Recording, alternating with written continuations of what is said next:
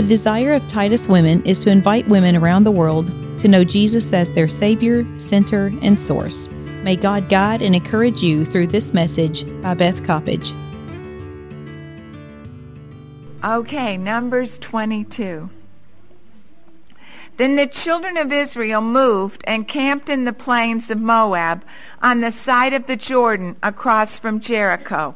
Now Balak, the son of Zippor, saw all that Israel had done in the Amorites, and Moab was exceedingly afraid of the people because they were many, and Moab was sick with dread because of the children of Israel. So Moab said to the elders of Midian, "Now this company will lick up everything around us as an ox licks up the grass of the field." And Balak, the son of Zippor, was king of the Moabites at that time. Then he sent messengers to Balaam, the son of Beor, at Pithoth, which is there near the river in the land of the sons of his people, to call him, saying, "Look, a people has come out of Egypt. See, they cover the face of the earth, and they are settling down next to me. Therefore, please come at once. Curse this people for me, for they are too mighty for me. Perhaps I shall be able to defeat them and drive them out of the land. For I know that he whom you bless is blessed, and he whom you curse is cursed." So the elders of Moab and the elders of Midian departed from with the diviner's fee in their hand.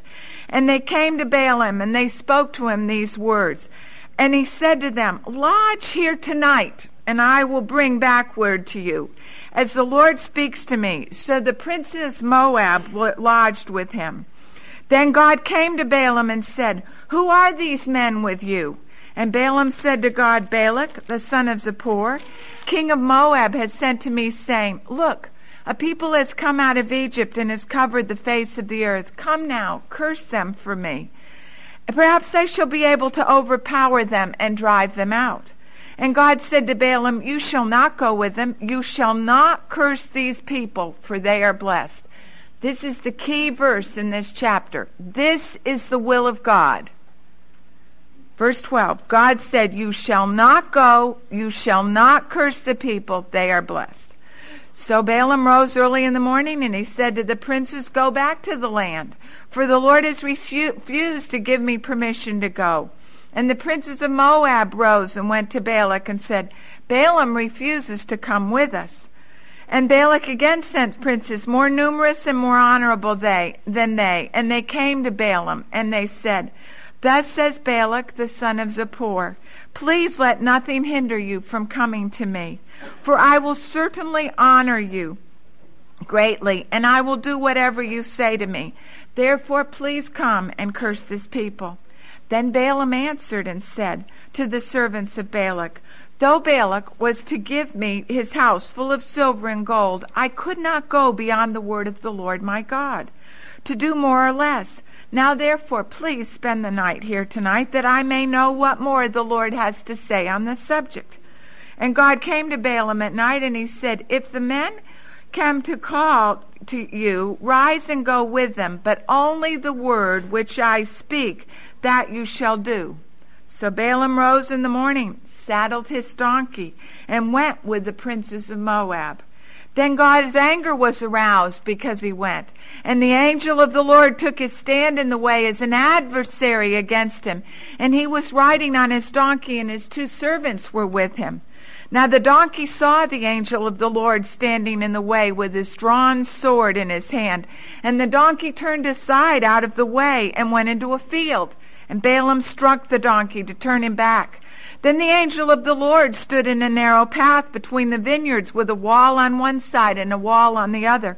And when the donkey saw the angel of the Lord, she pushed herself against the wall and crushed Balaam's foot. So he struck her again. Then the angel of the Lord went further and stood in a narrow place where there was no way either to turn to the right or to the left. And when the donkey saw the angel of the Lord, she lay down under Balaam. So Balaam's anger was aroused, and he struck the donkey with his staff. Then the Lord opened the mouth of the donkey. Gives hope to all of us, doesn't it? He opened the, and she said to Balaam, "What have I done to you, that you have struck me these 3 times?" And Balaam talked back to the donkey, if you can believe it. He didn't faint, which tells you the hardness of his heart. Because you have abused me, I wish there were a sword in my hand and I would kill you. So the donkey said to Balaam, am I not your donkey, on which you have ridden ever since I became yours? To this day, was I ever disposed to do this before? He said, no. And the Lord opened Balaam's eyes, and he saw the angel of the Lord standing in the way with a drawn sword in his hand. And he bowed his head and he fell flat on his face. And the angel of the Lord said, why have you struck your donkey 3 times? Behold, I have come to stand against you because your way is perverse before me.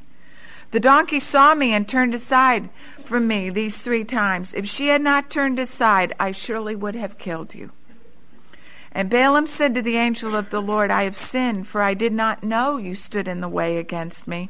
If it displeases you, I will turn back. The angel of the Lord said to Balaam, go, but only the word that I speak to you, you shall speak. So Balaam went with the princes of Balak. Now when Balak heard that Balaam was coming, he went out to meet him, at the city of Moab, which is on the border of the territory. And Balak said to Balaam, did I not earnestly send to you, calling for you? Why did you not come? Am I not able to honor you? And Balaam said to Balak, look, I have come to you. Now have I any power to say anything? The word that God puts in my mouth, that I must speak. So Balaam went with Balak, and they came to Kirjath Hazor. And Balak offered oxen and sheep, and he sent some to Balaam and to the princes who were with him. So it was the next day that Balak took Balaam and brought him up to the high places of Baal, and so that from there he might observe the extent of the people of God. And I'd just like to read 2 verses in James 1. James 1:14. Maybe I'll start at 13. Let no one say he is tempted, I am tempted by God. For God cannot be tempted from evil, nor does he himself tempt anyone. But everyone is tempted when he is drawn away by his own desires and enticed. And then when desire has conceived, it gives birth to sin. And when sin is full grown, it gives birth to death. Do not be deceived, my beloved brethren. Every good gift and every perfect gift is from above and comes down from the Father of lights, with whom there is no variation or shadow of turning. Let's pray. Jesus, Jesus, Jesus, Jesus. Oh, Jesus. We just love you today. We worship you today. Jesus, we long for you to come today. And would you teach us your word this morning so that we are never the same? Father, would you instruct us and teach us? We pray that you would transform our hearts, transform our minds, transform our spirits, and that you would use the word that's living and powerful to change our lives. Dear Jesus, would you come and teach today? Would you just take over? Would you just be in charge? And we all wait expectantly to hear from you. In Jesus' name, amen. I remember when I was in college that a preacher spoke at the winter revival at Asbury College. Now, that dates me, doesn't it? Winter revival. And his name was Myron Augsburger. And he spoke on Balaam. I don't remember anything he said, but I do remember walking back from the church to go back on Asbury's campus, because I was a student at the time. And God said to me, right there by the Presbyterian church, the side of the Presbyterian church, I could take you to the spot. He said to me, Beth Coppage, you are a Balaam. I said, pardon me? I just have come out of revival. You have the wrong woman. He said, no, it was just as clear. And I had a date that night and was walking next to my date. I was sure he probably heard it too, but I don't think he did. He said, Beth, you are a Balaam. I said, Jesus, why? He said, I've asked you to do something, and you have refused to do it. You have disobeyed me, and you refuse to obey me. You are trying to talk me into your will for your life instead of submitting your will to my will. And he was absolutely right. He had nailed me. I never will forget this chapter. Because as I walked there by that Presbyterian church, a year and a half before, I had been dating this sweet person that was a Christian, and we were down in Georgia, and it was a moonlit night, and I just liked him so much. We crossed a beautiful bridge in a state park, the moon's out, and all of a sudden God had come again to my heart. He doesn't come this clear very often, but he did that night, and he said to me, this is not the man. I said, oh. And I squished that down. I said, I don't want to hear it. Where would that come from tonight? I mean, beautiful sunshine. I said, no. And I said, that couldn't be the Lord. That's the devil. And I squished it down. But I knew in my heart God had spoken to me. But I didn't want to hear it. I didn't want to hear it. I didn't want to listen. So I just squished it down and didn't listen. A year and a half later, ladies, I'm walking out of church, and God said, I spoke to you a year and a half ago, and you never have obeyed me. And you are in a relationship that is going to hurt his life and your life. It is not the right one. And do you know what? As I walked by the Presbyterian church, I said, Jesus, please help me to will to obey you, no matter what it costs. But I cannot untangle myself from this relationship. It is too all-invasive in my life. And he said, will you give me permission to begin to get you out of it and put you in the right one? And I said, yes. And ladies, I wouldn't be here today teaching the word. I wouldn't have Al, Billy, Susanna, Katie, Beth Cricket, Matt, Dan, Annie, Susanna, Abby, Sadie, Michael, and New Baby if I had said no to Jesus that night by the Presbyterian church. It's a very personal testimony to start. But that's what we're talking about today in Balaam. God is not wanting to hurt us. God is wanting to bless our lives and bring us into the country, our possessions in him, which is Jesus himself and his will for our life, which is always sweeter and more real and more precious and more wonderful than we could ever ask, think, hope, and imagine.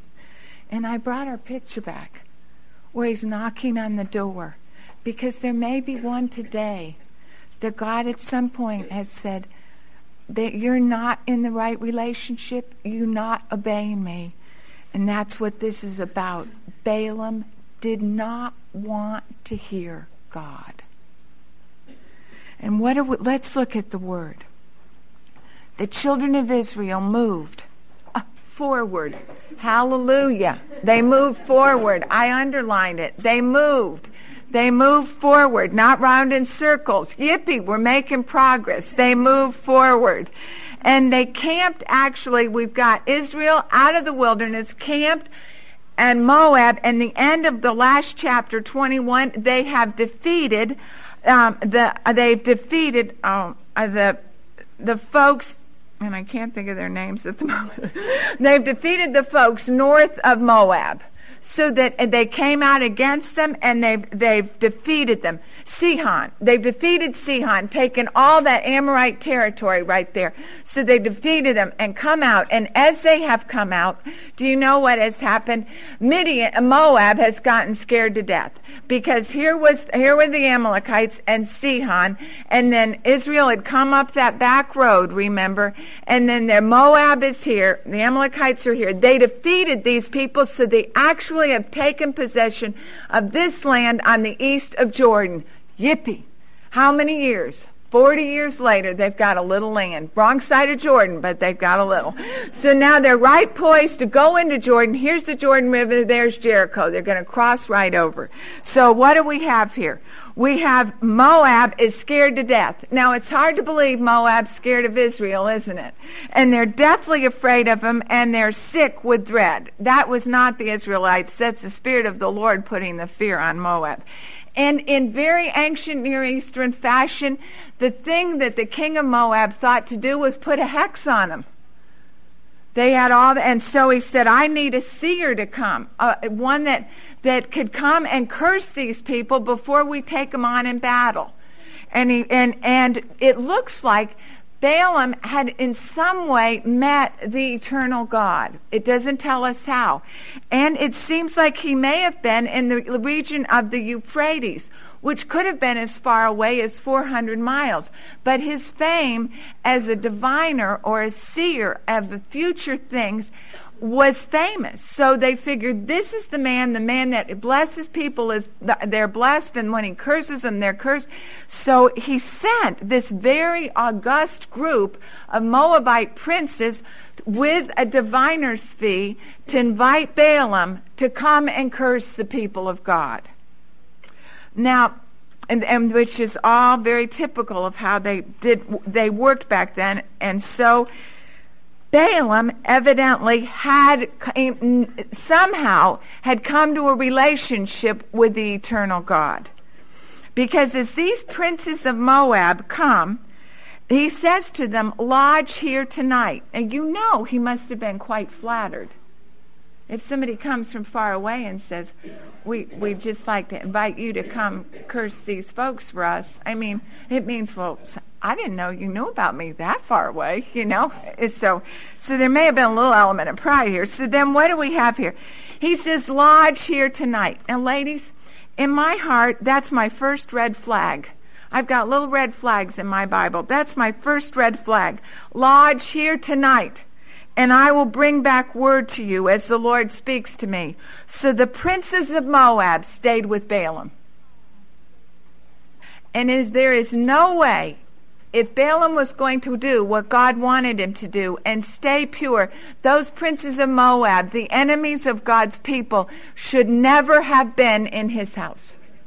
He should have said, what do you have to say to me? Please say it at the door. I'll ask God about it. I'm not quite sure, but please go down to the inn down at the end of the road. But he invites them into his house, and the princes, these are princes of Moab, are in the house of the prophet of God. Now, we have a communicating God. We've learned that over and over again. It's not that God's not communicating to us, it's that we don't want to hear him. And God says to him, quite frankly, that night, he goes, Balaam, who are these men that are spending the night with you? So Balaam says, well, these are princes from Moab, and they've come to ask me to go and to curse these people that have come out of Egypt. And God says to him, you're not to go with them, because those people are blessed. You're not to curse them. That was the will of God. So what does Balaam do? And this is like the James passage. All of a sudden we're drawn away. And then we're enticed. And then the desire is conceived.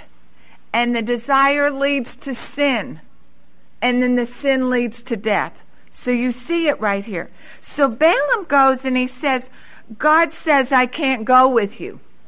But he doesn't come out completely honest and say, the reason I can't go with you is because God wants to bless these people, not curse them. He never tells them that. So with the mindset of pagan princes, they go back to the king, and what do they say to him? They say to the king, he won't come. So immediately Balak thinks we need to up the ante. He's just saying that he's playing hard to get. We've got to scratch his back a little more, give him a little more. So they sent more illustrious princes. So what had happened is he had left the door open so that they come back to him again. And as they come back with a bigger purse, and they come back with more distinguished princes and more numerous and more honorable. So Balaam is flattered once again. And he says, stay here. And let me see if the Lord has anything else to say about it. And so they spend the night again, and that is exactly what I did in my life for 1.5 years. Oh, let me see if God has anything else to say about it. Surely he's changed his mind. Oh, surely. And then 6 months later, let me go back and see what he has to say about it. Oh my, squish, squish. No, he hadn't changed his mind. But you keep trying. So what he's trying to do is get God to change his mind so he can do what he wants to do, because it would be very lucrative for him, and it would enhance his career. So what do we have? God comes to him, and God gives him his permissive will. Not his perfect will for his life, for the purposes for which he made him. He gives him his permissive will. And his permissive will is, go. If this is what you want, go. But I only can say what I give you to say. Now this is a little bit like our teenage children. Any of you have teenage children? And sometimes you will begin to think you've got a relationship built up with them, and they'll say, oh, Mom, can I go? Can I go? Please go. Let me go. Everybody's going. And you say, well, honey, I've got some reservations about that. I don't think it'll be good for you. I don't like the company you're with. I'm not sure that that's the right place for you to be. I just have real reservations. I don't think you're supposed to do it. Mom, Mom. And they keep on momming you. And finally you say, well, all right. And what you're hoping is that because of the relationship you have with them and their respect for you and respect for your wisdom as a mom, that they'll just say, oh, okay, Mom. But what do? Then they tootle off and just go. And then many times exactly what you've said is exactly what happens. Well, that's the same, because sometimes you just say, all right, if this is what you want, you go for it, but you will have to pay the consequences for your actions. But I would be wrong if I did not tell you that I do not think it's a good thing. That is what God is doing. He says, all right, if this is what you want to do, Balaam, you're going to go, you can go. But he said, this is not my will for you. So he gets up, and what has happened where he just had the princes lodge in his house, now he is going in the company of the princes of Moab. It's no longer just a thought. It's no longer just something lodged here. Now, and God is angry. It says God is angry, because God in his foreknowledge knows what's going to happen. And so the angel of the Lord comes. And as the angel comes, he takes him, and the donkey sees the angel of the Lord. But the prophet of God, who prides himself on his ability to see and to see in the future, the prophet of God can't see the angel of the Lord, because sin and disobedience clouds our vision. When we walk out of the will of God and are not doing what God asks us to do, we no longer can see the things that we could see before. And he could not see the angel of the Lord. And the Lord sends an angel to stop him in his way, because he says it is perverse. Do not go this way. It is the way of death, not life. And the donkey comes, and he meets this, and the donkey takes him into a field. And instead of saying, what's happening here? He doesn't say it. He beats the donkey. Then the angel's right in front, and there's two walls on either side. The donkey rams into the wall rather than get Balaam killed. And Balaam's angry. And he doesn't have the sense to say, what's God saying? Is he stopping me here? He just keeps on beating the donkey. And then the donkey goes, and the angel of the Lord stands directly in front of him so the donkey can go neither to the right nor to the left. And so the donkey just sits right down flat, rather than let Balaam be killed by the sword from the angel of the Lord. And what God is trying to do is to stop Balaam from his sinful pursuit of doing his own will that will bring destruction. Ultimately, in his life, it does. Ultimately, when he finishes, 24,000 Israelites lose their life because he gets them seduced by the Moabite women. God is trying to stop him from destroying not only his life, but the lives of multitudes of other people. But he is so hard-hearted and so perverse that he wants what he wants when he wants it. Now, what is here that is drawing his heart to not seek the will of God? It is the world. It is the things of the world. And it is the things that tempt you and the things that tempt me. It is when you just jingle a little money and you say, oh, Jesus, I sure do wish I had more money than month. Just 1 month. And we can begin to say, Lord, if I could do this or I could do that. And it's easier to begin to think of ways to make money rather than trust God. Make money rather than really cry out to the Lord to say, Lord, how do you want to do it? So that you and I come with a price. If the price is right, we will do anything if the price is right. And God will sooner or later make circumstances in your life and my life hard enough so that there will be a time where we will have to say, am I going for God or am I going here where it's much more lucrative? Because He wants to know what's in our heart. And that looks so lucrative at the moment may be the very thing that damns our souls. Do you remember the story of Ernest Story? The missionary with WGM? And he was at Tenwek Hospital in Maasai country, and he went to establish a hospital in Maasai country in Africa. And it was very, very difficult, very primitive road systems. It wasn't safe. To get there was very difficult. To work with the Maasai people was not easy. It was just very hard. He worked for 2 terms. And he was the only doctor on call 25 hours a day. He was very tired, and they didn't have much response. They had lots of resistance, tons of physical needs, but not enough help. And he came home for furlough. And he came home and did a tropical medicine upgrade degree in Atlanta. And while he was there, a precious godly man, precious, wonderful doctor. He worked with a group of doctors. And while he was there, he was such a good doctor, studying and working part-time with this group of doctors. They came to him. They said, Ernie, why go back to Africa? Don't do it. Let us give you $100,000 a year. You can work in our practice. You could take month-long trips and do missions trips back and forth to Africa whenever you want to. But just stay here with us. Your kids can go to the best schools in Atlanta. You'll have a good church. And you weren't very successful there anyway. I mean, it was just a lot of hard work and so at that point in his life, he had to seek God. $100,000 good schools, $100,000 prestige, or go back to the boondocks of Africa, the only doctor for how many? 1 million people, maybe? Nobody know and nobody'd care.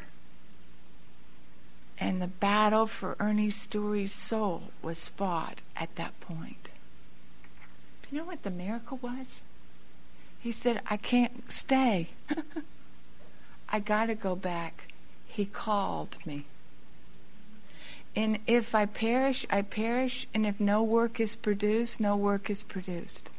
And he went back. Do you know what? God moved the 3rd term. They average sometimes 10,000 people who find Jesus a year at Tenwek Hospital. It has kind of become the mission hospital in most all of Africa of what God can do. Community health goes out of that all over that area. God has used it not only as a hospital but a soul-saving station.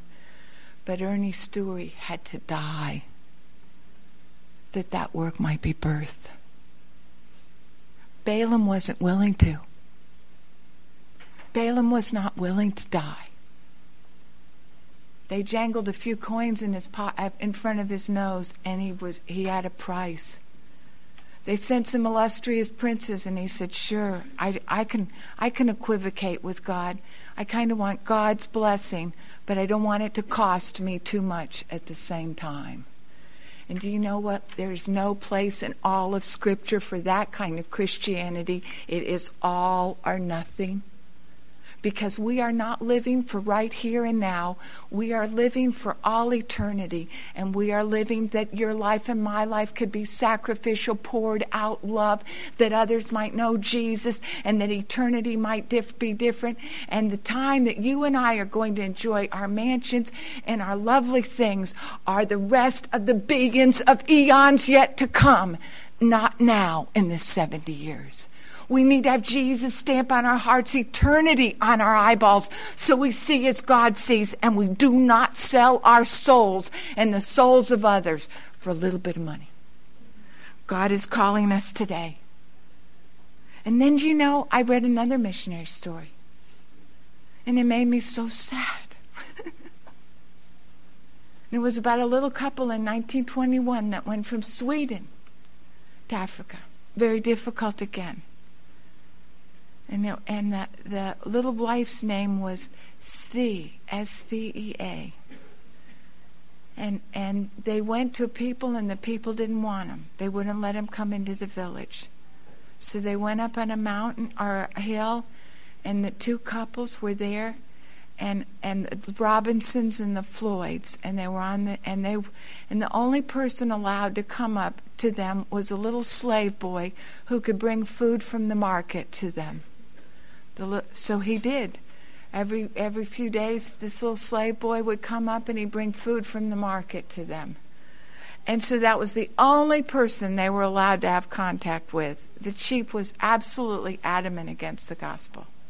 So little Svea, the little wife, said, "Well, if this is the only one I've got, I'm going to win him to Jesus." So she did. Poor little slave boy led him to Jesus. Well, she got pregnant for her first baby. And she died in childbirth. And had a little girl, but the little girl lived, Aggie. Well, the daddy, David, was so brokenhearted. He said, "God isn't working how I expected him. This isn't what I thought he would do."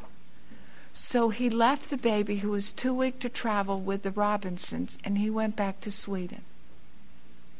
The Robinsons, malaria came and they both died. So an American couple took this little baby and raised her. And they raised her for Jesus. They were missionaries and raised her for Jesus. Do you know what? That little gal grew up. And do you know what happened to the one little slave boy that found Jesus? He went back to that community. God used him, and he won that whole village to Jesus, which was 600 people. The 600 people won the surrounding areas to Jesus, and 120,000 Africans found Jesus from one little boy's testimony as he grew up and became the statesman for that people. Well, do you know, through the sweetness of God, Aggie found out about what God had done. And she went to look for her father. And she went to Sweden with her new husband. They ended up in Sweden and found him. He had been married twice, was now living with a mistress. He lived in the slums of a city in a part of Stockholm. She was 73 years of age. And she said, "Papa, it's Aggie." He said, "I didn't mean to leave you, Aggie." "Oh," she said, "Jesus took care of me." And she said, "Papa, Mama did not die in vain." There is a whole people group that knows him because you went to Africa and because Mama went to Africa. Why did you quit and turn your back on Jesus just because there was only one?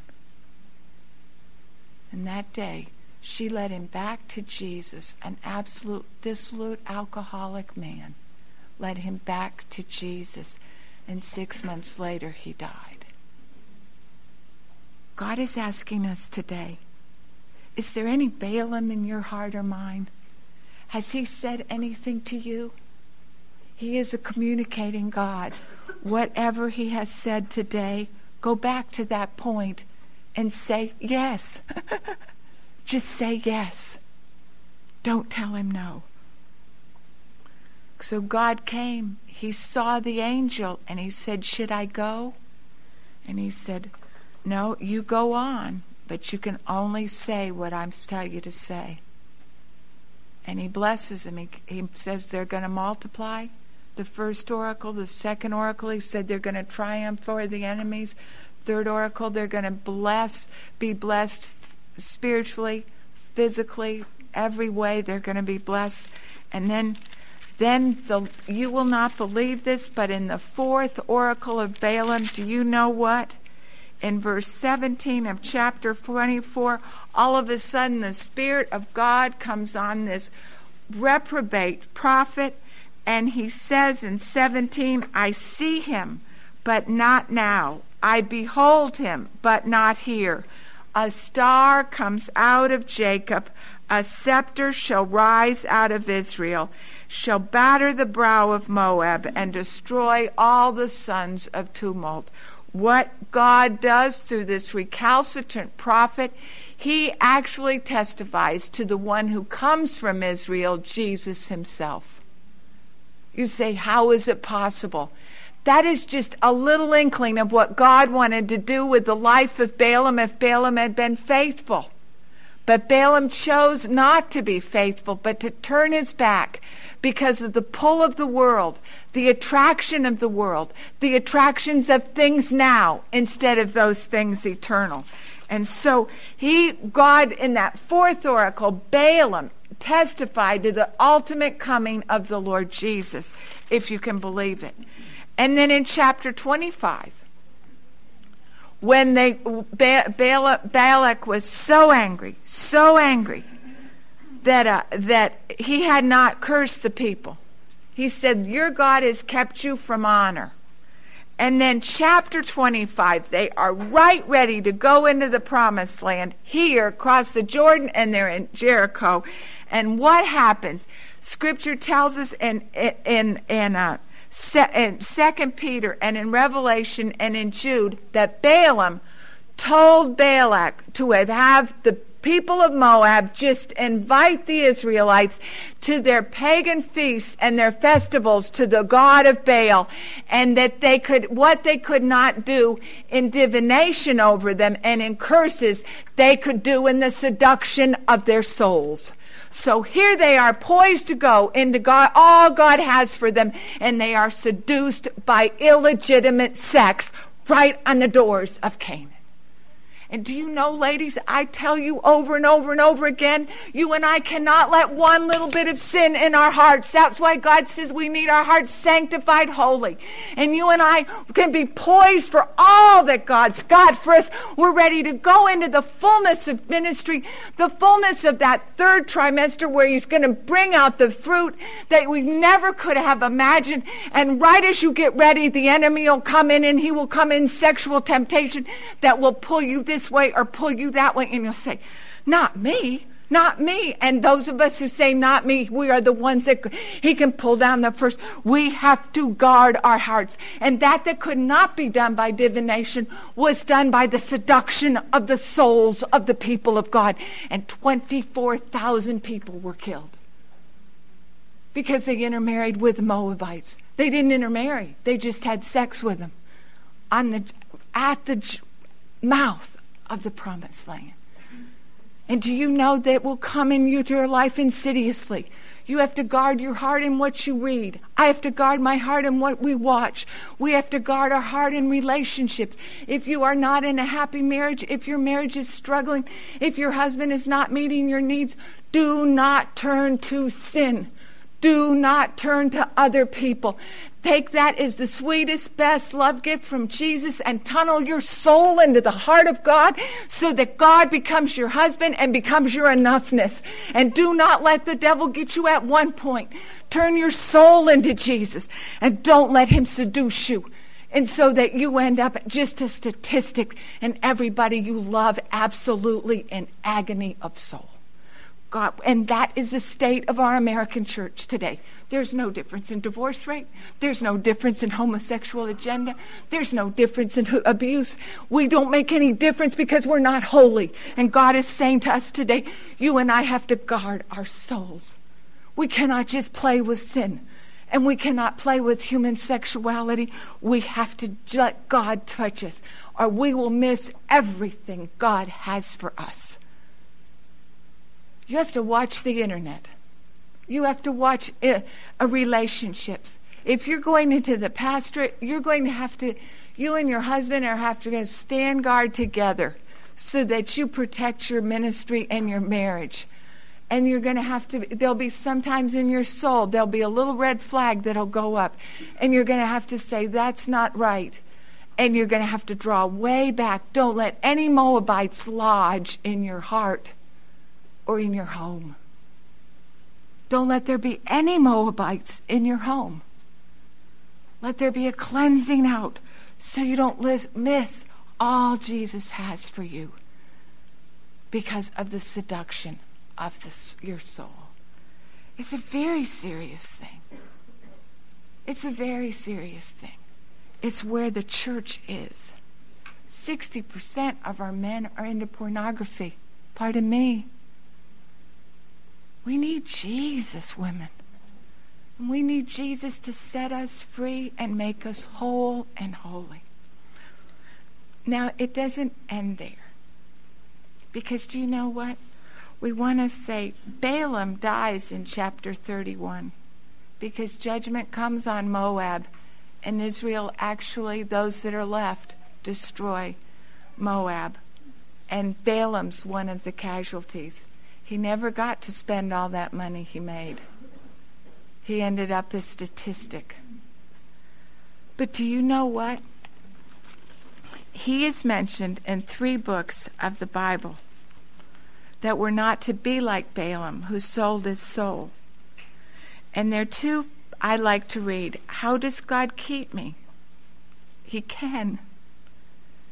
Jude 1. This was the half-brother of the Lord Jesus himself. Jude, a bondservant of Jesus Christ and a brother of James, to those who are called, sanctified, and preserved. God wants to, those of us who are called, sanctified, and preserved, that Jesus, we're called by the Father, we're sanctified by the Father, and we're preserved by the Lord Jesus. And then the end of that whole beautiful little book is this beautiful doxology. Now unto him who is able to keep you from falling and to present you faultless before the presence of his glory with exceeding joy, to God our Savior, who alone is wise, be glory, majesty, dominion, power, both now and forevermore. He can keep us, and he can keep those we love. We need to be called, we need to be sanctified, and then we're preserved by the presence of Jesus. Okay, then Revelations 2:14. And this is to the church of Pergama. And this church, he said, I know your works and where you dwell. It's a difficult place they live in Pergama. Satan has his throne actually in that city. But you hold fast to my name. You did not deny my name. My faith, even in the days when Antipas was my martyr, and was killed among you. You live where Satan dwells. But I have a few things against you, because you have those who hold to the doctrine of Balaam, who taught Balak to put a stumbling block before the children of Israel, to eat things offered to idols, and to commit sexual immorality. And then repent, or I will come to you quickly and will fight against you with the sword of my mouth. He who has an ear to hear, let him hear what the Spirit says to the churches. I will give hidden manna to eat, and I will give him a white stone, and on that white stone a new name, which no one knows it except him who receives it. It doesn't matter where we live, even if we live like in Pergama, where the forces of the evil one were so great that God said that Satan had his throne there. God can keep you and I pure, and he can keep us wholly his if we will let him, and if we will give him all of us for all of him. And he will feed us, even in difficult circumstances. He will feed us with hidden manna, so our souls can not only survive, but thrive. And then he's going to give every one of us a white stone with our new name written on it. Our name that signifies all that he will make us and all that we will become in the beautiful person of Jesus Christ. When I went to Hungary in February, Katie Beth and Shelley, her missionary co-partner, and I went on a prayer retreat, and we went to Havies. And while we were at Havies, Katie Beth brought each of us a little plate. And these were all the promises that we felt God gave us for Hungary. Like, if you can look here, Katie Beth's home, this seminary, the church in Hungary, English ministries, can you see them all in Eyes of Faith? The souls of the students with whom they're working. So we brought it home, and I've got it on my kitchen table. All the things that we're believing God for what he's doing in Hungary. We don't want to miss him. We don't want to get next to the Jordan and miss him. And then I got home, and I looked, and I unpacked my suitcase, and do you know what I found? A rock in my suitcase. And I thought, Beth, I'm crazy, but surely I didn't pick up a Hungarian rock. And then, do you know what? I thought, little Susanna gave this to me. She can't help but give. And she doesn't know the value of things. So this was in her rock collection. She's 4. So she gave me her very biggest rock.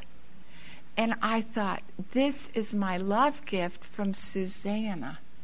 And it sits right on my kitchen table. It's about one of the nicest presents I ever got, because it was her love gift to me with all her heart.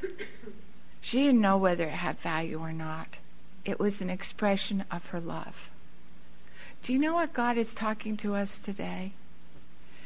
He says, Bethany, and everybody in Bible study, would you be not like Balaam, but would you have a heart like their children, like little Susanna, that instead of fighting against my will for your life, would you come and give me not just a rock, but give me all of yourself as just a sacrificial love gift, that you love me like I love you.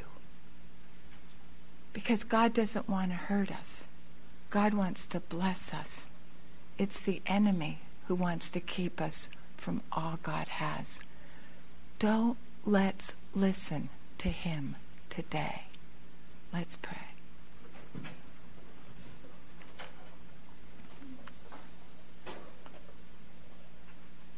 Jesus,